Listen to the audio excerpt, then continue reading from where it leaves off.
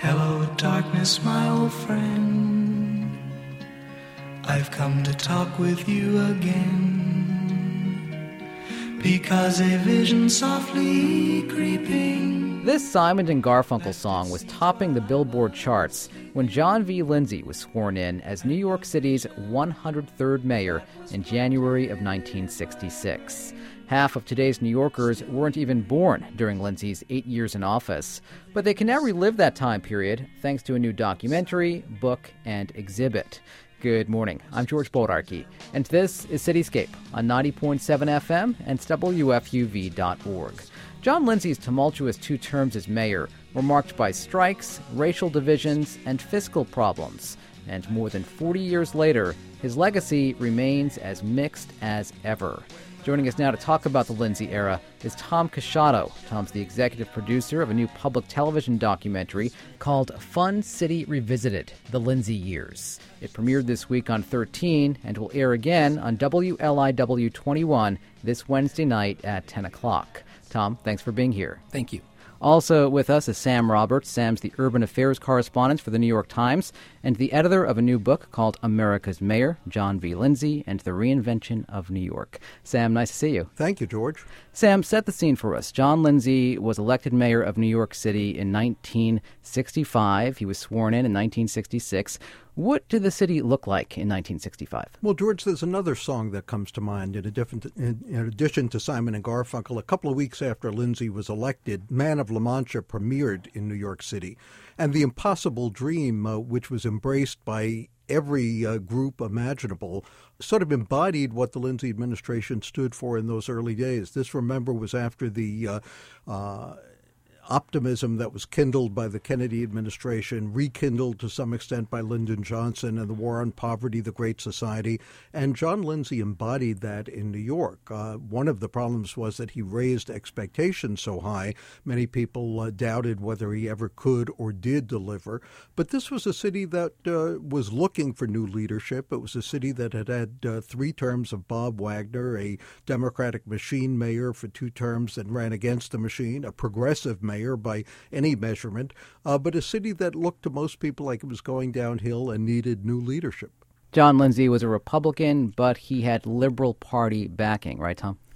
He was a Republican, but back in the day, the Republicans, especially in New York and in places like my home state of Oregon, were often extremely moderate. Lindsay represented the Upper East Side in Congress. He was not particularly conservative by today's standards. In fact, he probably wasn't at all, which is why eventually he became a Democrat. He represented the Upper East Side. You know, Silk Stocking District, that was a new term for me, Sam. I didn't realize that the Upper East Side was referred to as the Silk Stocking District. It was indeed. There aren't too many silk stockings left, or you could argue many more than there were at that time, but it was a rich district by most accounts. It was a wealthy East Side, Upper East Side Republican district, and Lindsay was elected there. It had often gone Republican, and Lindsay was the latest person to inherit that seat. He survived the Johnson landslide in 1964, which made him even more of a national hot property before he got elected mayor. Who did he beat in 1965? Abe Beame, who was running as the Democrat, and Buckley, who was running as a sort of fledgling conservative candidate, and arguably that Buckley candidacy gave birth to much of the conservative movement, certainly in New York State and also in America. But John Lindsay did not win with a mandate. He won with just over 40% of the vote, right? He never won a majority of the vote, and one of the great things for John Lindsay was that he was always the lone liberal against 2 more conservative candidates. And if that didn't happen, I think the chances are either time he probably would not have been elected. He did win with less than 50% of the vote each time, and that makes you wonder what kind of a mandate he did or didn't have from people. But I really see Lindsay as someone who was in his own head in some ways. You playing Simon and Garfunkel. Sam brought up Man of La Mancha. To me, the key song is Freddie Neal's Everybody's Talking. Everybody's talking at me. I don't hear a word they're saying. Only the echoes of my mind. Everybody's talking at me. Can't hear a word they're saying. Only the echoes of my mind. That's how I think of Lindsay. And that song Harry Nilsson's version was the emblematic song from Midnight Cowboy, which is the quintessential New York Lindsay Years movie. So you're going to hear that song in our film, several versions of it. And it was really when I associated Lindsay with Everybody's Talkin' that I began to really feel like I could understand him, that what he was doing, there wasn't necessarily a mandate. There wasn't necessarily a big call for it, and yet people loved him. Let me ask you this question. John Lindsay, no question, was a good-looking man. How much did that help him? A lot. He was not only good-looking, he was very tall. In fact, Jimmy Breslin wrote a piece that we excerpt in the book, Is Lindsay Too Tall to Be Mayor?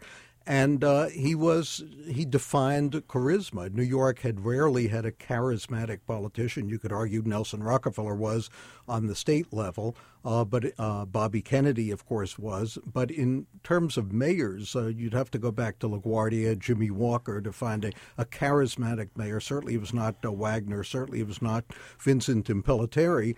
It was not most of the people running against Lindsay. And he brought a certain elan, a certain enthusiasm, a certain degree of hope that somehow these seemingly intractable urban problems could be wrestled to the ground. One of the things we forget is that you measure a mayor against the problems he or she inherited and the resources they were able to muster to deal with those problems, and then what kind of city they left.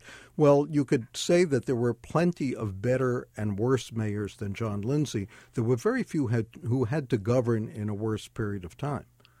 In Murray Kempton's line that became the campaign slogan was, "He is fresh and everyone else is tired," was absolutely true. He was a fresh face. He wasn't all that well known outside of Manhattan. And again, he embodied the sense that something could be done. Now, decades later, at a birthday party for Lindsay, a former supporter or a former worker yelled out, "Hey, Mr. Mayor, you're still fresh."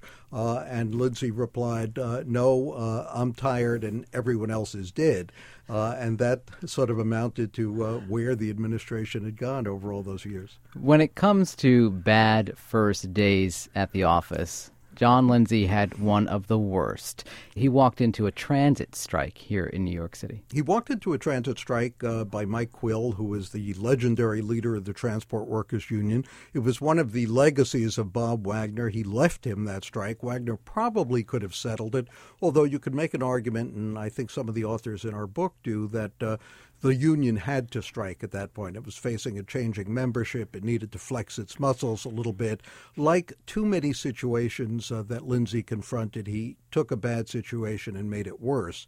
And that strike went on. It challenged people. It gave rise, as Tom knows, to the slogan by Dick Schaap, "Fun City," because Lindsay said this still can be a fun city to be in even when there's a strike on. Well, it was no fun for most people, and it sort of defined the administration, defined the tone of what City Hall was in terms of its dealings, particularly with the unions, and it created a great deal of contention that would last for years. I would add to that, your choice of words is interesting. He walked into the transit strike, indeed, because there was no other way to travel. But also Lindsay became known as the mayor who walked through New York City, who walked through the toughest neighborhoods during the toughest times. He was out there among the people. As I grew up in Oregon, and I knew about the mayor of New York who walked through the city, and he started walking that very first day, and he was going to walk, and he was going to walk to work and see that others walked to work, and that really set the tone for the Lindsay administration in ways that he might not have imagined when he was getting into it. And George, people may think it's quaint now to talk about the fact that New York City didn't burn during the 1960s, but it certainly wasn't quaint then. It was something that was very real. It was something that was happening in other big cities around the country. And the reason that when Martin Luther King was assassinated and Harlem stood on the brink of erupting in violence, when Lindsay walked those streets, he had the credibility because, as Tom said, this wasn't his first visit to Harlem. He wasn't a new face in the neighborhood. He was not a new face in the neighborhood. In many neighborhoods around the city, many neighborhoods didn't necessarily welcome him, but they sure knew him, and they really knew that he cared. He had empathy when empathy wasn't a bad word. Black neighborhoods here in New York City referred to him as the Black Mayor, right, Tom? Yes. Just as Bill Clinton was later the black president until we had a black president. And if you look at the two things that probably best describe his legacy, they were two things that weren't, as Tom says, necessarily expected. One is his relationship with the black and the smaller Hispanic community at the time. And two was the quality of the people he attracted to city government, people who stayed on in government or came back to government and did an enormous amount of creative work. The only other person I can think of who did something similar was Governor Hugh Carey. And then, of course, Ed Koch inherited some of those people from Carey and Lindsay. But Lindsay had that charisma. He embodied a certain spirit, and people wanted to come work for New York City. John Lindsay appointed the city's first black fire commissioner. Yes, indeed, he did, and made other appointments of people. I mean, and the fire commissioner, remember, the fire department still is hardly known as the most integrated department in city government. So imagine appointing a black fire commissioner back in 1965. It had enormous impact, and it was intended to have enormous impact. It was intended to send a signal. Perhaps, and we can discuss this some more, the worst thing that Lindsay did was when he talked about in the Kerner Commission report a society that was riven between a black society and a white society. He did not do enough to bridge the gap between them. In fact, you can make an argument that if you look back, certainly in retrospect, at Ocean Hill-Brownsville school dispute, at Forest Hills housing, that he further polarized the city rather than brought people together. Let's take one step back here. The Kerner Commission was set up by the White House. It was a commission to investigate civil disorder nationwide, correct? It was indeed, and Lyndon Johnson was very afraid toward the end of it that it was going to become critical of the Johnson administration and what it had done or what it had not done enough of. And it was very interesting because the night before the commission was expected to vote on its report, Lindsay, Jay Kriegel, a number of other people working for him, Lindsay was the vice chairman, wrote an introduction that in fact encompassed all of the major points that were in the report and came up with that now famous line about a society, two societies, one black and one white, and that captured the public's attention to a great extent. Unfortunately, it did not serve as the domestic agenda that Lindsay and some of the people on the commission hoped it would. Tom, how resentful was the white middle class in New York City of the mayor's relationship with the black community and of his investment in social programs? Because he did a lot to boost welfare programs in the city. Well, I think that, you could say it was a black-white thing, but I think it was also a services, no services thing. I think that when the Great Queen's Snow came in 1969 and people weren't getting their streets plowed who lived in Queens, and they saw that the people in Manhattan were driving up and down without any problems, they were angry and upset, and those were mostly white working-class people. And there may have been some resentment they directed toward Lindsay because they thought he was helping people on welfare or whatever else it was. But they actually really wanted and really deserved to have their streets plowed. I think Tom is right. There was a Manhattan-centric feeling about the administration. He was from Manhattan. He was dubbed a limousine liberal. But I think there was, in fact, a racial overlay to all of this, a very, very profound one. It was a time when we were going through the civil rights movement. Remember, the 60s, however we define them, really didn't begin until John Lindsay became mayor in 1965, at least didn't begin in New York. And you had civil rights, women's rights, to a lesser extent at the time, gay rights. You had the war in Vietnam, and that was a class and to some extent race controversy too. So I think race imbued every aspect of the reaction, plus and minus, to the Lindsay administration. And a lot of the concern over the fact people weren't getting services in Queens and Brooklyn, the Bronx, Staten Island, was the sense that, well, all the money is going to welfare, and who is on welfare? The black and Hispanic people of the city, not the poor whites. John Lindsay was a staunch opponent of the Vietnam War. How did that impact his administration and his relationship? It reelected him. Is what it did. In 69, as in 65, he found himself running against two conservative candidates, and the war, as well as Golda Meir's visit, as well as the Mets' victory, as well as a lot of other serendipitous things that Lindsay was able to take advantage of, reelected John Lindsay. You touched on this earlier, the issue with the Ocean Hill-Brownsville schools, and of course that resulted in a teacher strike that lasted for quite some time. This was over his plan to decentralize, correct? It was in part a Ford Foundation plan. It was embraced by the Lindsay administration, and it could have worked, arguably, if they had done a experimental district in Ocean Hill, Brownsville, and maybe in Forest Hills at the same time, picked a solidly white middle class or lower middle class district to try the same thing. But again, this looked like black and Hispanic teachers of black and Hispanic children ousting, overruling Jewish teachers who were the predominant majority in the school system without seniority rights. It was an anti-union thing or viewed as that. And it just created more tumult and several teacher strikes and further poisoned the atmosphere and polarized the city. And of course, this wasn't his only big defeat. He created the Civilian Complaint Review Board to look into allegations of police misconduct, and the PBA fought hard against it, got a referendum put on the ballot, and he lost. Another big defeat for John Lindsay. Before he was even mayor, he said, I want a Civilian Complaint Review Board, and when he got elected, he did it by executive order. And what he was saying is, and you could make an argument today with stop and frisk, a lot of the same issues resonate. He wanted people to have faith that the police were going to administer justice fairly, and a lot of people in the city did not have that faith. Again, you could look at that in racial terms quite easily, but then the PBA mounted a campaign, as you say, to overturn it, and did that successfully and dealt Lindsay a very stunning defeat in his first year in office. The beat goes on. The beat goes on. You're tuned to Cityscape on 90.7 FM and WFUV.org. I'm George Bodarky. John Lindsay served as mayor of New York City from 1966 to 1973.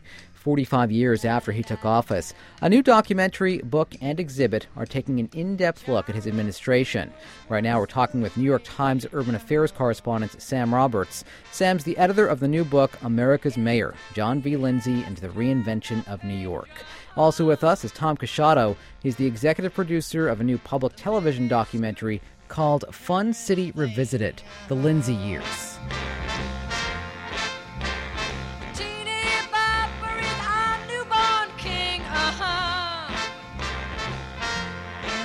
Goes on. John Lindsay was referred to, Tom, as the first media mayor, and your documentary includes a lot of his media. Well, the media is fantastic. I have to say, as a documentary subject, Lindsay is just about perfect, and this is just about the perfect time for a Lindsay documentary, because so many people around him who were drawn to him as young people are still around to talk about him. So though he is gone, those fabulous campaign commercials, those fabulous press conferences all still exist, and the people who were there and can talk about it are still around and vigorous, and it really makes, and the music from that era is so fantastic, and we use a lot of it in the film. And you really get the sense of New York at that time. And, you were saying the city was so different then. When you're making a film, you're really making it for everybody. And I'm thinking of like 25-year-olds for whom John Lindsay is like Ulysses S. Grant, is like Alexander the Great, is like something from a long, long time ago. And we're trying to bring people in, as I'm sure Sam is trying to do with his book, and really give them a look at what New York was like in living memory for other people. The video footage, no question, is priceless. I mean, the shots that you have of the city, of the dirty city, of the garbage piling up during the garbage strike. And then this incredible-looking guy, his hair blowing in the wind in these 1965 campaign commercials, which are in black and white 16-millimeter film.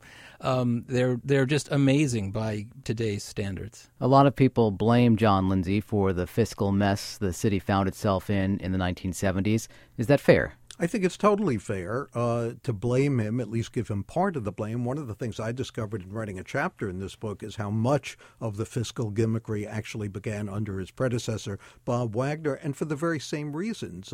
There was pressure to spend money on legitimate social goals. And where was that money coming from? It was coming from borrowing because even then, in the late 1950s, certainly early 1960s, the city was spending more than it was taking in, and eventually those gimmicks caught up with it. Nobody thought they would. Nobody thought the banks would pull the plug, especially while Nelson Rockefeller was the governor and his brother was the head of Chase.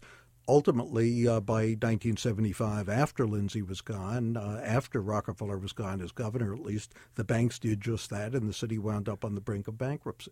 You spoke to a lot of folks who support that in your documentary, including former Mayor Ed Koch, Tom. Well, Koch certainly pointed out that this started with Wagner, and I think talking about history is always a tricky thing because history involves everything that's ever happened. But when we talk about it, we pick a date. We pick a time when we want to start talking about it. So if you pick the time as John Lindsay's first day in office to start talking about what were the roots of the economic crisis in New York City, then you'd say, well, it was the Lindsay years. But I think Sam is exactly right. I think we need to look further and deeper to really find those roots. Sam, has the city learned from any of those mistakes? That's a very good question. I think the city has learned. I think this mayor has learned. I think you could argue that Rudy Giuliani had not learned as well in terms of his treatment of some black and Hispanic elected officials and individuals. I think people realize that you have to be mayor of all of the city and try to bring all the factions together. This is a city of minorities. There is no majority now. If there was one back in the 60s, certainly it's a much more diverse city, and you've got to be the mayor of all of the people. In 1971, John Lindsay cut ties with the Republicans and joined the Democrats. He then went on to launch a bid for the 1972 Democratic presidential nomination, but that was pretty short-lived, right? He did give that up pretty quickly right after the Wisconsin primary. I think it was ill-advised. Many people might have a different opinion. I think it diluted a lot of his strength and his credibility. One of the reasons he did it was not necessarily because he thought he would be president or vice president, but he wanted to call attention to urban issues. I think there might have been other more effective ways he could have done it than undermine his own credibility and political potency in the process. What happened to John Lindsay after he left office, Tom? I get back to Fred Neal, who kind of disappeared. Lindsay, in the years after 1973, did he run for Congress, Sam? He ran for Senate, U.S. Senate, for the Democratic nomination. Yeah, but I don't know that much about his years afterwards. That's the answer, though. Not many people do. He sort of faded away. I think he was tired, and everyone else was dead. And it's funny because there was another Murray Kempton line in the book that says, it's mean-spirited for us to make fun of John Lindsay because you don't mock the innocent and the brave. And I don't think anyone could deny, certainly, that Lindsay was brave in a lot of what he did, maybe a little too innocent sometimes. All right. Is there anything either of you two want to add that we didn't talk about? I think just that, as Tom says, it's very important for us to learn history and remember that we're all part of a continuum, something we often forget in the city. We're so focused on today and maybe even tomorrow that we forget about looking back and what we can learn from it. I also think that Lindsay really exposes a lot of nerves in people. Whether it's they love him, they hate him, they respect what he did, they consider him what caused the downfall of New York City at that time.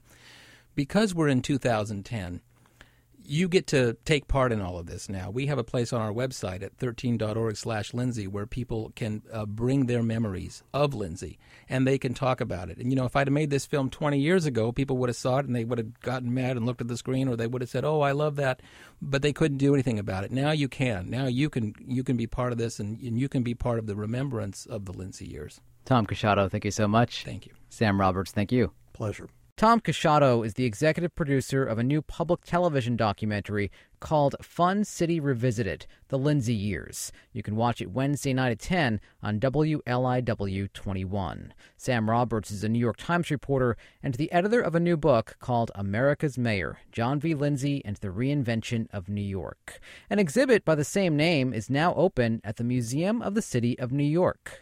My name's Sarah Henry, and I'm the Deputy Director and Chief Curator of the Museum of the City of New York. What a body of work of the Lindsay era here at the museum that you have put together. Well, thank you. We have over 400 objects and images gathered in from sources, private collections, major archival repositories, and it really does make a mosaic of a very tumultuous and busy era.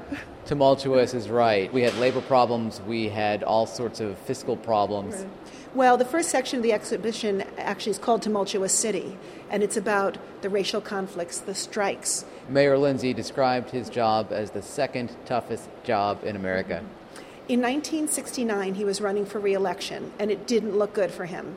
He had not been renominated by his own party, the Republican Party. Large portions of the city were very, very angry at him.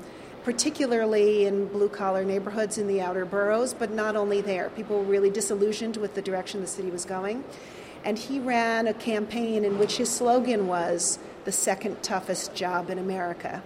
And he did pull out a victory in 1969, apparently against all odds, and in part because he was in a three-way race. So he didn't win a majority, but he did get reelected to a second term.